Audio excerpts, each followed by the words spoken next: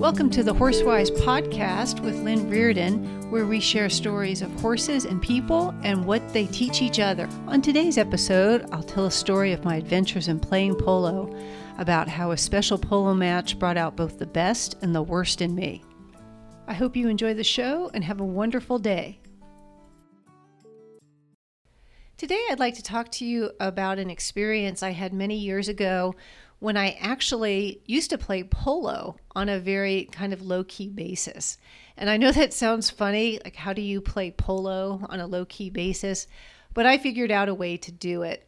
So this was many years ago, as I said. I was working at a normal job in an office, and I took riding lessons maybe once or twice a week at group lessons, things like that. And I saw an ad for basically, this was before Groupon, but it was the equivalent of kind of a Groupon ad that said, hey, you can take 2 polo lessons for a discount at this local polo school. And I think it was something like $50 or $75 total. And I thought, well, that sounds like fun. I'd love to be able to say that I took a polo lesson. Just would be something kind of different and adventurous. So I showed up and I took this very basic polo lesson with some other people who'd probably also seen the same ad, thought it would be a fun thing to do on a weekend, and then a fun party story, something we could tell people we did. And I turned out that to really enjoy it. Basically, it was field polo, which means you play on a very large field. I think it's the equivalent of 10 football fields. And you hit a ball back and forth. It's a team, 4 people on each team. And of course, when you're first taking lessons, you're going extremely slow, like at the walk or the trot. But you eventually work your way up to a gallop. And I was sort of a budget rider. I worked for a nonprofit. I did finance and administration, which is a highfalutin way of saying I was the office manager. And so the salary wasn't great, but I had flexible hours. And I was starting to ride more and more on a regular basis. So 2 or 3 days a week, I would leave work a little early and I would ride after work, either taking lessons or trading barn work for more lessons. It was a way to kind of get more education at a lower cost. And so the polo people were really nice. They were fun and laid back, the people who taught the school. And I just started to get more and more involved. I started to be a working student for the polo school. I would clean tack and groom, and I would get some free lessons. So slowly over time that developed, and I ended up eventually acquiring a couple of polo ponies.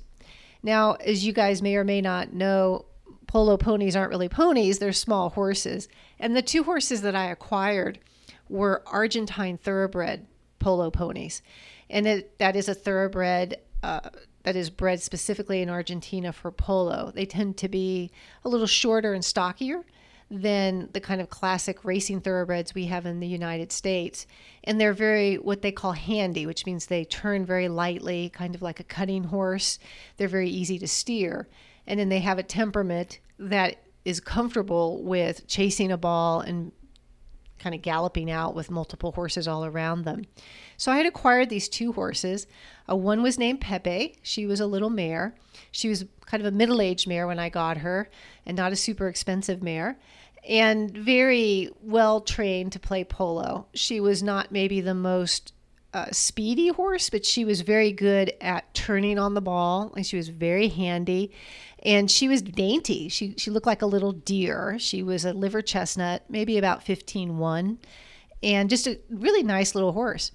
And the second horse was a more kind of fiery horse named Presidente, which is a classic Argentine name for a polo pony.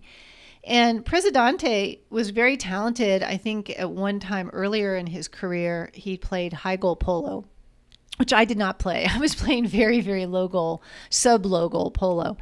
And over the years, he would get very hot and excited when he played upper level polo. And he also was a little bit quirky, and he didn't like some riders, other riders he did like. And I eventually acquired him. He was a little older as well. And he did like women riders. And of course, I was not a sophisticated player or particularly sophisticated rider. So I wasn't asking a lot of Presidente. I thought he was a sweet horse, and I wanted to I wanted to learn how to play better, but it wasn't as though I was looking to be in, the Olympic version of polo or anything. And I think he appreciated that. I think he liked that kind of slower pace. So I had these 2 polo ponies, and the way that it works in polo, at least this little club that I was at, is people who maybe have more of a larger budget and who are more ambitious, have larger competition goals, they will have a full membership in a polo club, which gives them the right to play in the matches. I would guess something like a tennis club or a country club for golfing. You get a certain amount of privilege and I guess opportunities to play and compete as well as practice. And then they also had what they called a practice membership. And that was what I had. So practice membership meant that you would only practice. The people would get together, all different levels, and they would practice during the week, but you maybe wouldn't play matches so much. That was a little bit more expensive. And in polo, what is the norm for polo is that it's kind of a pro-am type sport, which means that even at the lower levels, when you're playing in tournaments or matches, you don't have all amateur players. You might have 2 amateur players and 2 professional players. And part of the cost of polo, if you are a serious player, is to, in fact, hire and employ really good professionals. The reason that they use professionals so much in polo is that it takes quite a lot of skill to hit the ball far and hit it accurately. And most amateurs, it takes them a long time to develop even the basics of that. So a good professional on your team will make sure that the ball gets moved and passed and it keeps the game kind of moving forward. Whereas if it was left to just the amateurs, particularly ones like me, who's a very, very minimal player, we would be kind of slowly, we used to call it a snake kill. Like we would all be kind of slithering around, walking around, trying to hit the ball and whacking at it, and maybe making all of like 2 yards progress in a half hour. It would be pretty sad without a pro. So the thing that was fun about a practice membership is that it was very inexpensive compared to a full membership. And I would get to practice with all of the people who were playing at the upper, mid, and lower levels. So it was really fun for me. And it was kind of, as I said, low pressure. So the way that polo also works is that there are chukkers, which are periods in the game. And in field polo, there's a certain number of chukkers versus arena polo. And I would play low goal polo, and in low goal polo, you would only do 4 chukkers at a time. And one horse can play 2 chukkers. You alternate them. So Presidente, I would play first chukker and third chukker, and Pepe, I would play second chukker and fourth chukker. And that's kind of how we did it. So just to give you a little more background on the horses too, as I said, Pepe was kind of a middle-aged mare, very sweet, very sensitive, but not super ambitious about going fast. She was very good. If she was a golfer, she would be great at putting. That would be the thing that Pepe was really good at. She was very accurate coming to the ball under lower speed conditions. And Presidente was more flashy and flamboyant, and he would gallop up to the ball, but sometimes he would spook a little or get a little nervous right as you were trying to hit the ball. So, and again, these horses were very appropriate for my level. They were very safe horses, and they also were quirky enough that they had kind of washed out of upper level kind of competition, but they still had enough sort of ability that they could help me in my game. Now, let's get to me in polo and how tremendously horrible I was at the basics of the sport. So I would get so excited when we were playing polo, like practice polo. When I would come up to the ball, I actually would have an opportunity to hit the ball. I would get so excited that I would kind of tense up and try super hard, and I would always miss the ball. And when I say always, I mean 99.9% of the time, I would miss the ball. And when you miss the ball in polo, when you're kind of a basic player like I was, you basically swing that mallet and either you whiff it or you just totally don't even make contact with the ball. Or if you're particularly poor with aim, as I was, you actually hit the ground in front of the ball, which gives this nice sort of horrible feeling in your wrist as you kind of feel that reverberation up your arm. I did that a lot. And so I became very good instead at what's called defensive play, where I would block or ride off a player who was much better on the other team and kind of keep him or her away from the ball so that someone on my team who could actually hit the ball could have an opportunity to get to the ball. But there was this one summer where I really was like, I want to get better. I'm going to learn to hit. I mean, this isn't rocket science. Surely I can improve. And I spent a lot of time practicing on my own. We call it stick and ball, where you would take your polo mallet on your horse, go riding, and you would take a couple balls out in the field and just practice on your own. Again, kind of like putting or going to the driving range if you were a golfer.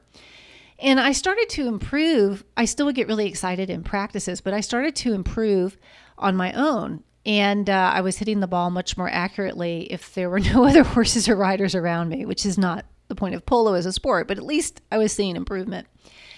So at the club, they had very basic tournaments that were more kind of for fun. For the people who were really serious, it was not a genuinely difficult competition. They might use those little tournaments to get ready for a really big one that they were doing maybe in another state.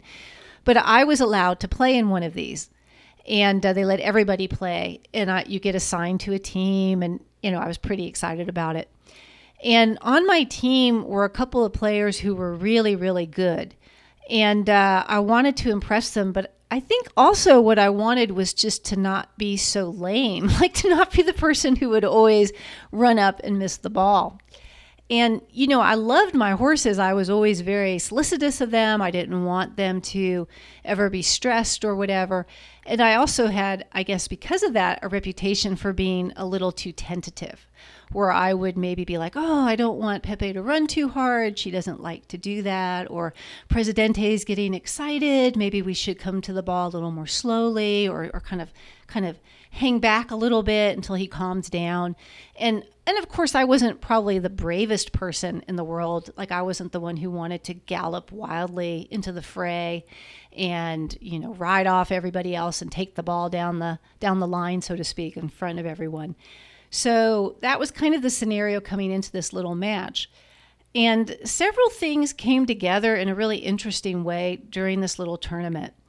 The first is that from the very beginning, when I first started to play in the very first chukker, I was hitting well. And I could feel the shock of my teammates in the opposing team as well. They're like, what got into Lynn? Like, she's actually hitting the ball. What the heck is going on with Lynn? And so I started to be able to help significant plays. Now, I'm not going to tell you I was the star of the tournament or anything, but compared to my usual performance, I was doing quite well, and I was actually able at times to provide some key passes, just like in basketball. You have a key little short pass, or in hockey, and you get it to the right player at the right time, and then they take it to goal. And I was involved in several of those. And I started to get more and more into the more intense action of the tournament. Again, this is not a high goal tournament. When I say intense, it was intense to me, but it was not like we were doing anything that the Olympic Committee was going to notice, but it felt like a big deal to me. And the play started to actually get a little faster. The pros on the other team started to push it a little bit more, which was kind of cool to see. And so things started to get a fair amount faster. And I was, like I said, dodging and weaving and passing, and I was getting in there, and my horses were playing well. And my teammates started to really encourage me. They started to actually feed me the ball. They're like, go Lynn, or take this ball in, and go Lynn. And I was just all over the field all the time. And I remember at one point just looking at wherever the ball was going to be or about to be, and I just moved my horses there. I didn't think about it very much. I was just like, it's time to get to this ball. Or I'm going to stop that player. I'm going to get over there right now, whatever it takes. And in polo, you often ride with spurs and a whip. I rarely would use my whip, but I used my whip more than usual that day, and I didn't think anything of it. I got totally caught up in the excitement of the play. And the praise I was getting was just amazing from my teammates. It was something very unusual that I hadn't experienced before. And I was having fun. I have to tell you, I was was like a little fantasy for me. I was everywhere on the field. My horses were going where I wanted them to go. I wasn't even really thinking about my horses very much. I wasn't worried about Pepe maybe going too fast or Presidente getting too excited. I was just like, we have to get to that ball. I want to make that goal. I want to help my teammate make that goal. And we finally get into the last chukker, and the match is very close. And I just had this determination, like I was going to get to that ball, like I said, just like in the previous chukkers. Only this time I really felt, hey, it's the last chukker. This is the last chance to win. And our team did win, not because I did the final goal or anything super exciting Disney movie like that, but everybody on the team was excited and playing well. And the opposing team was a very good team, and it was considered to be, again, for a little local fun tournament, a good tournament game. So we all come off the field, and the horse that I was riding last, I tied her up, and off we went to go celebrate a little bit. People were like, oh, then come over to the trailer, here, have some Gatorade or whatever. And people were kind of slapping me on the back. And then I was like, well, I need to go back and take care of my horses. So I went back, and in polo, what you do is you tie your horses to the trailer. Everybody has their trailers parked alongside the polo field. And so there were Pepe and Presidente tied to my trailer.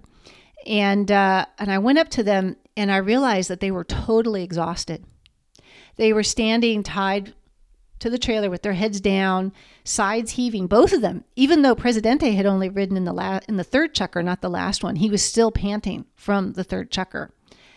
And of course, Pepe was just, she didn't even seem like herself. And when I came up to them, I felt so ashamed, because all during that tournament, while I was getting praised so much and getting excited and playing well for me, I hadn't really thought about my horses. It was as if they were machines underneath me.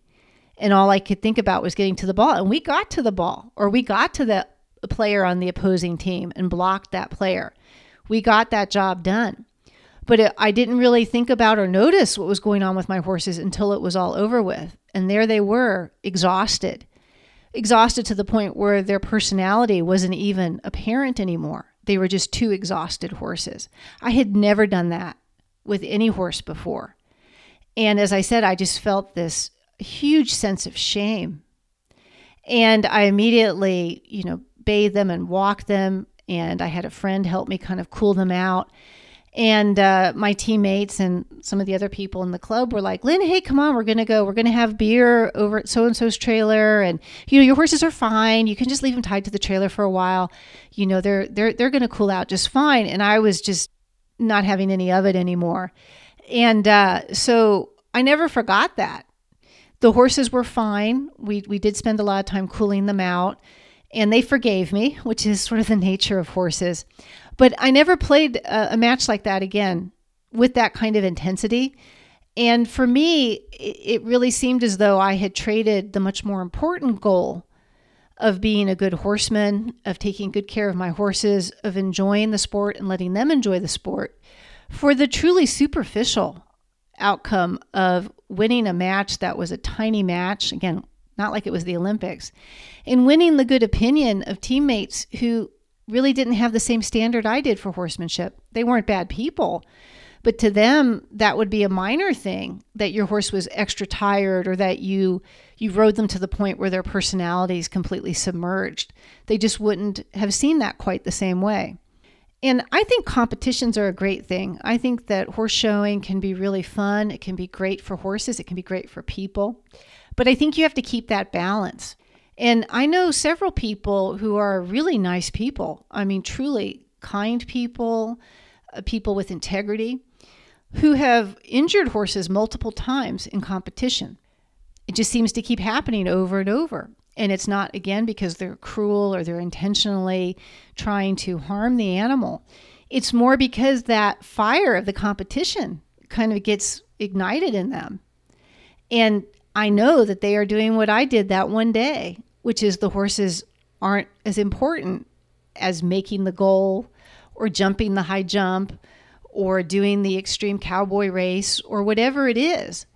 And all I know is that for me, I just wouldn't want to ever injure a horse or even get a horse close to injury as I did that day on the polo field for something as minor as a competition. So I hope you've enjoyed this little anecdote about my brief experiences as a star of a polo match many years ago, and how it ended up being both the best day of my polo career and the day I was the most ashamed of.